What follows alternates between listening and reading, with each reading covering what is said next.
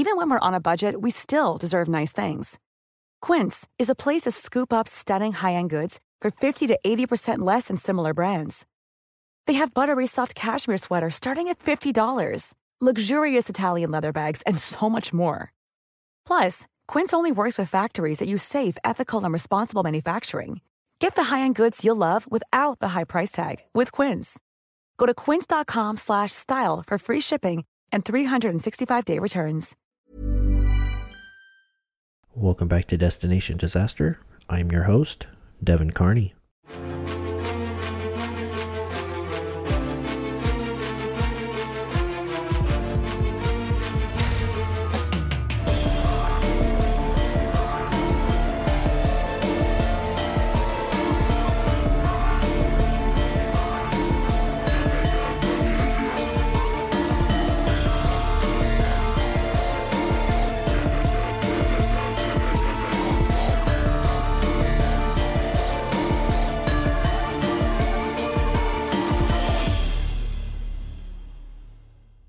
Before we jump into today's episode, there are a few housekeeping notes that I'd like to cover beforehand.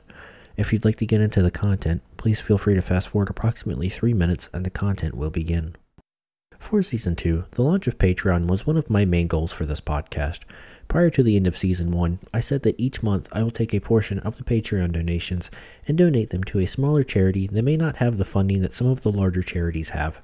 Mainly, I'd like to focus on donating to human rights charities, disaster relief, and minority-focused charities.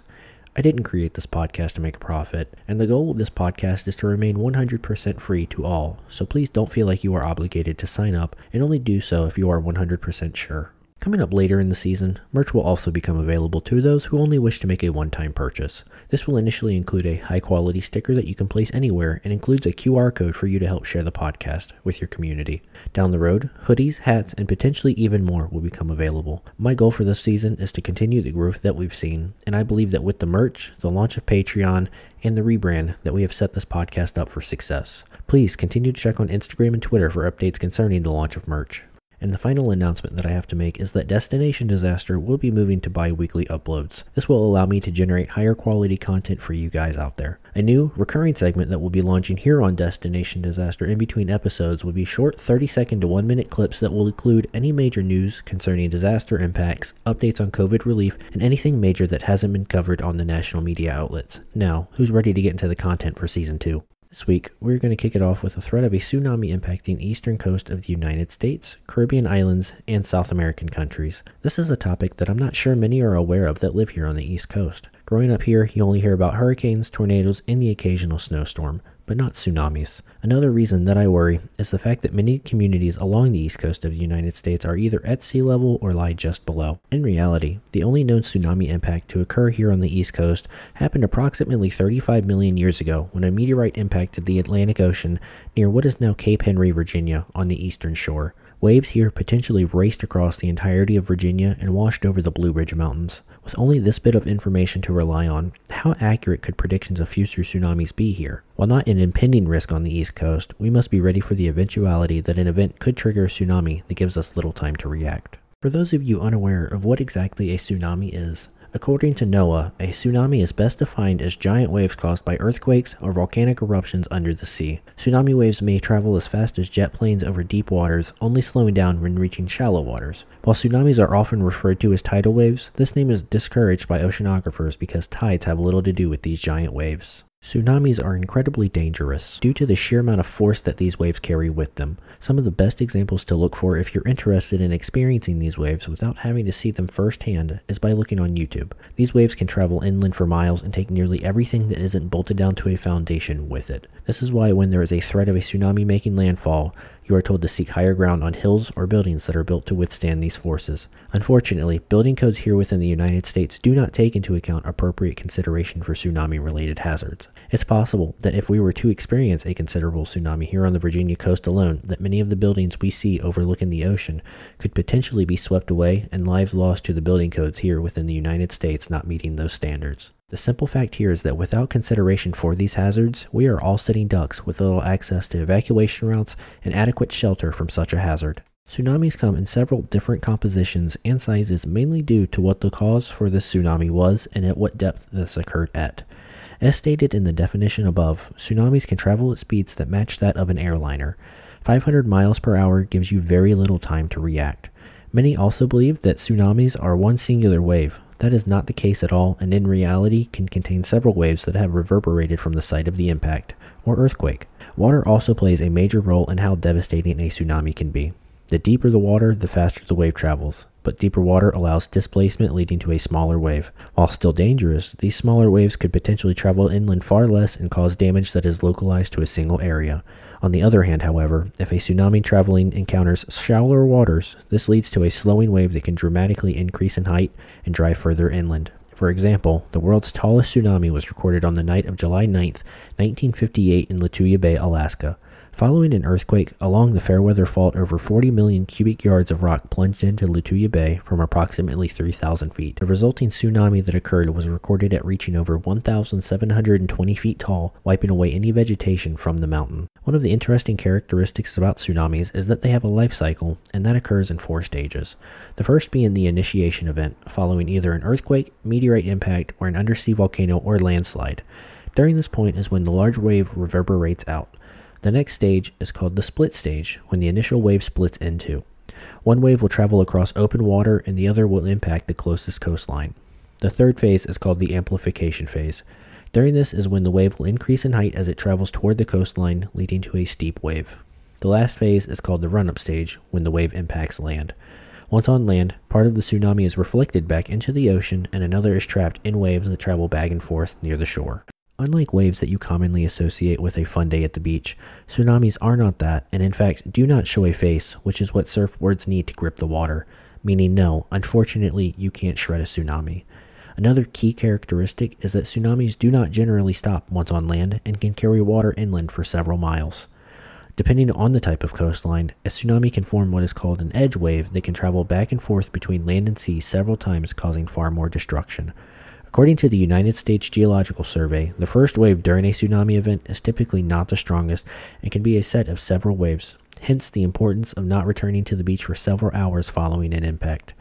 Being able to identify these key characteristics will not only save your life, but better prepare you for future events should they occur. Tsunamis create unique warning signs that should never be ignored, no matter your level of comfort around a body of water. Waves do not care if you're an expert swimmer or surfer, and these waves are truly unlike anything you've ever experienced in your life. The first warning sign is, of course, an announcement from any government alert system indicating a warning for your local area. There are 3 additional warning phases that I will walk you through now. The first is a tsunami watch. This means that a tsunami is possible, however not directly a cause for concern at this point. You should remain tuned to local weather stations or keep a weather radio handy if traveling away from your residence. The next is an advisory. During this alert type, the threat of a tsunami is present and you should have begun preparing to evacuate away from the coastline and seek higher ground. During a tsunami warning, this is the point when you should avoid the coastline at all costs and have already traveled to higher ground. Strong waves and currents are forecast for your area. Remain inland until government agencies issue the all clear. So, you've just been informed that a tsunami impact will occur within the next 5 hours, and you have little time to prepare. Due to this limited amount of time, you must quickly decide what you must do. First and foremost is to ensure that you are safe from the initiating event such as an earthquake, volcanic eruption, or meteorite impact.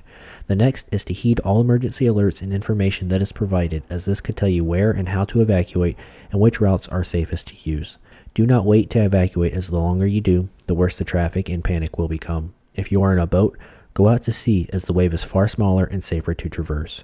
During the tsunami impact, be sure to avoid waters, as these can contain debris that can drag you under and contain chemicals that are detrimental to your health.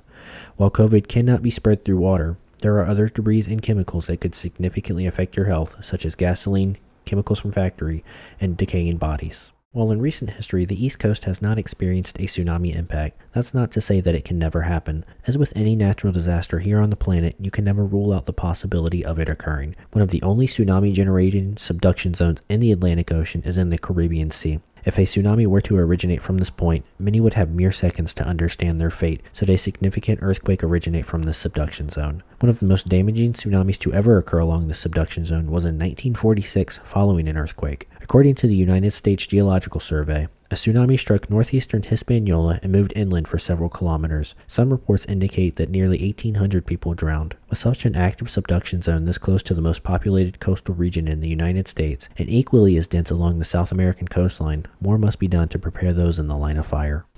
This region has high seismicity and large earthquakes. Examples include a magnitude 7.5 earthquake centered northwest of Puerto Rico in 1943, and magnitude 8.1 and 6.9 earthquakes north of Hispaniola in 1946 and 1953 respectively.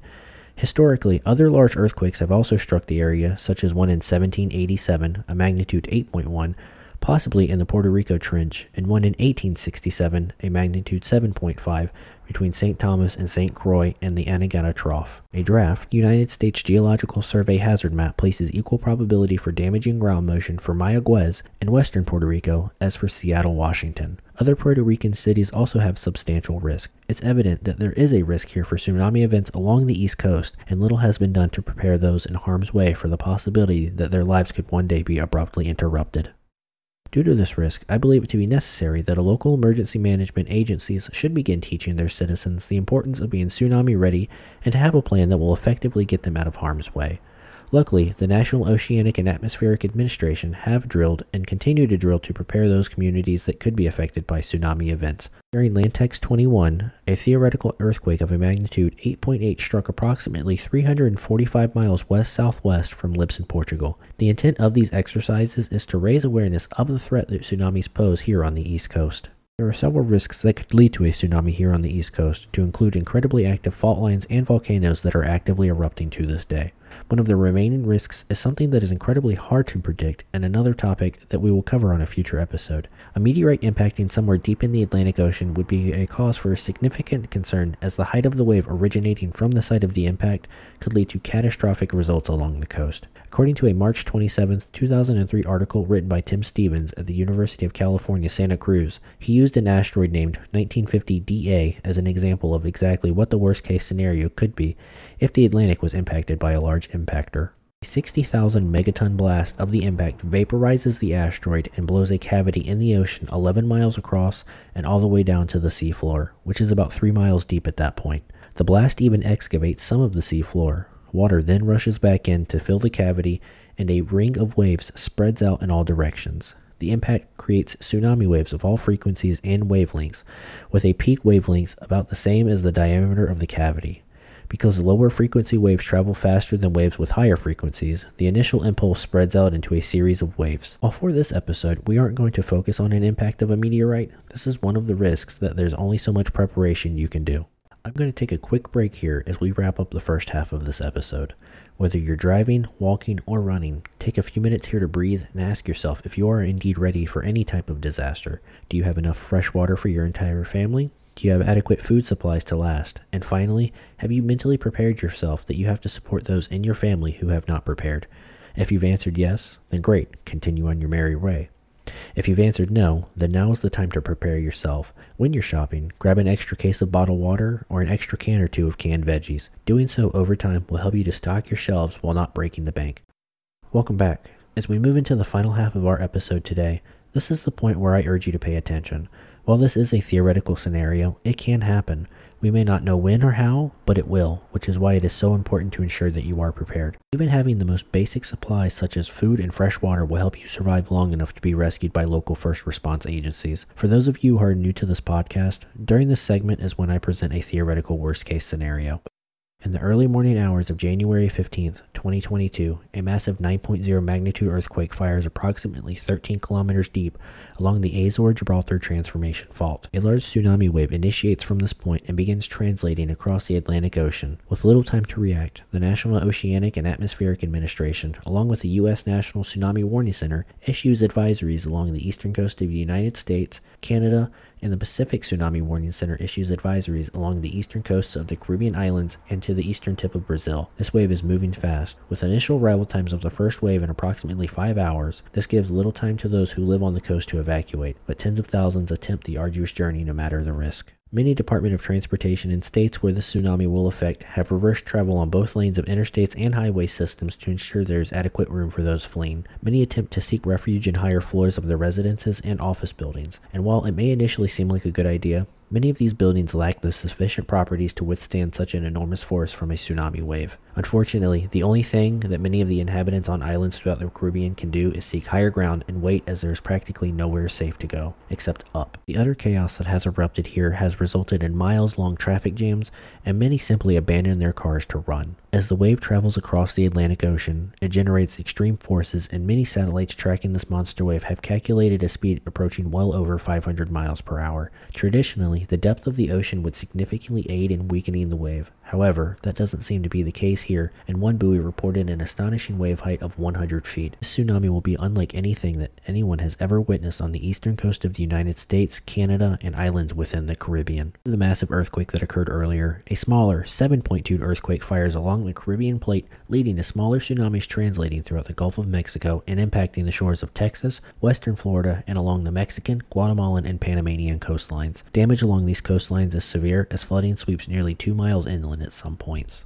With less than an hour before the first waves arrive along the eastern seaboard of the United States, many have realized that evacuation is impossible and instead search for higher ground such as hotels, parking garages, and attractions that are above sea level. A slight roar can now be heard by many as the wave, while still nearly 100 miles out at sea, approaches. It sounds as though a freight train is rushing toward land, and anxiety grows in those unaware of the danger that awaits them. Approximately 5 a.m. Eastern Standard Time, the first wave impacts the east coast of the United States at a staggering height of 145 feet, quickly sweeping over the beaches that line the coastline. Cities such as Boston, Norfolk, Virginia Beach, Charleston, Savannah, and Miami are quickly flooded with hundreds of millions of gallons of seawater. Older, less stable buildings begin to buckle and collapse under the immense forces that are exerted as the water rushes on shore. The first wave has already reached nearly 6 miles inland and has led to countless drownings of those who were unable to evacuate and chose to sit in their vehicles. Due to the inadequate resources and knowledge of how to adequately prepare, many are left to essentially fend for their own lives ahead of the impact. The first wave quickly recedes back into the ocean, dragging along with it tons of debris and remnants of buildings. 20 minutes later, the next wave, larger than the first, slams into the coastline, bringing it with it a much more forceful impact that drives 10 miles inland. Lakes, ponds, and rivers also begin overwashing their banks as the water has nowhere to go but out. During this period, hundreds of thousands potentially perish due to the inability to safely evacuate or the lack of knowledge to sufficiently prepare. Over the course of the next 4 hours, tsunami waves continue to wash ashore, with some being much smaller and less energetic than those before it. Finally, after those 4 hours of waves constantly battering the coastline, the all-clear is given by both NOAA and the USGS. The destruction carries several miles inland, creating a path of destroyed buildings, debris, and death larger than what has ever been witnessed here on the east coast of the United States before. Cities such as Virginia Beach that had only limited evacuation routes suffer some of the highest casualties as a result. Over the next year, recovery operations are slow and challenging as debris is constantly found and has to be removed, and homes have to be demolished as they have been condemned as a result, similar to the flooding that was experienced during Katrina. Cities such as Boston suffer significant flooding as a result of the tsunami. However, thanks to the elevation at which this city sits, many are spared. Thanks to recent improvements in infrastructure, there are a number of evacuation routes that can be taken. Overall, as a result of the tsunami, over 250,000 are confirmed dead, with many left missing and unrecovered as a result. Following this disaster, many cities along the coast rebuilt their infrastructure to withstand another impact. Roads are re-engineered to have advanced drainage systems, and buildings are rebuilt with incredibly strong concrete foundations capable of withstanding an earthquake of a magnitude 9+, and are additionally able to withstand the immense forces that are a result of the tsunami. We bring this week's episode to a close. I urge you to prepare yourself. I will begin posting the weekly preparation slides that will help you to identify key warning signs of the disasters discussed during the episodes. Tsunamis are nothing to play around with, and if you are facing an active warning, seek higher ground immediately as your life depends on it. Destination Disaster will be moving to a bi-weekly upload schedule, as this will help to enhance the quality and content of the episodes. During the non-episode weeks, I will release quick 30-second to 1-minute long pulses of disaster news that may not have made the national media outlets. Be sure to follow me on Instagram at Destination_Disaster, TikTok at Destination Disaster Podcast, and on Twitter at DEST_disaster. There, you will find the latest updates concerning the podcast and some bonus content that may not be released anywhere else. Additionally, if you are able, please consider signing up for my Patreon, where each month a portion of these donations will be donated to a charity of your choice. I want to call out my first Patreon supporter who has graciously chosen to become the highest level supporter, Thomas. Thank you for choosing to do this, as your donations will help support smaller charities that rely on donations from supporters like us. Until next week, this has been Destination Disaster.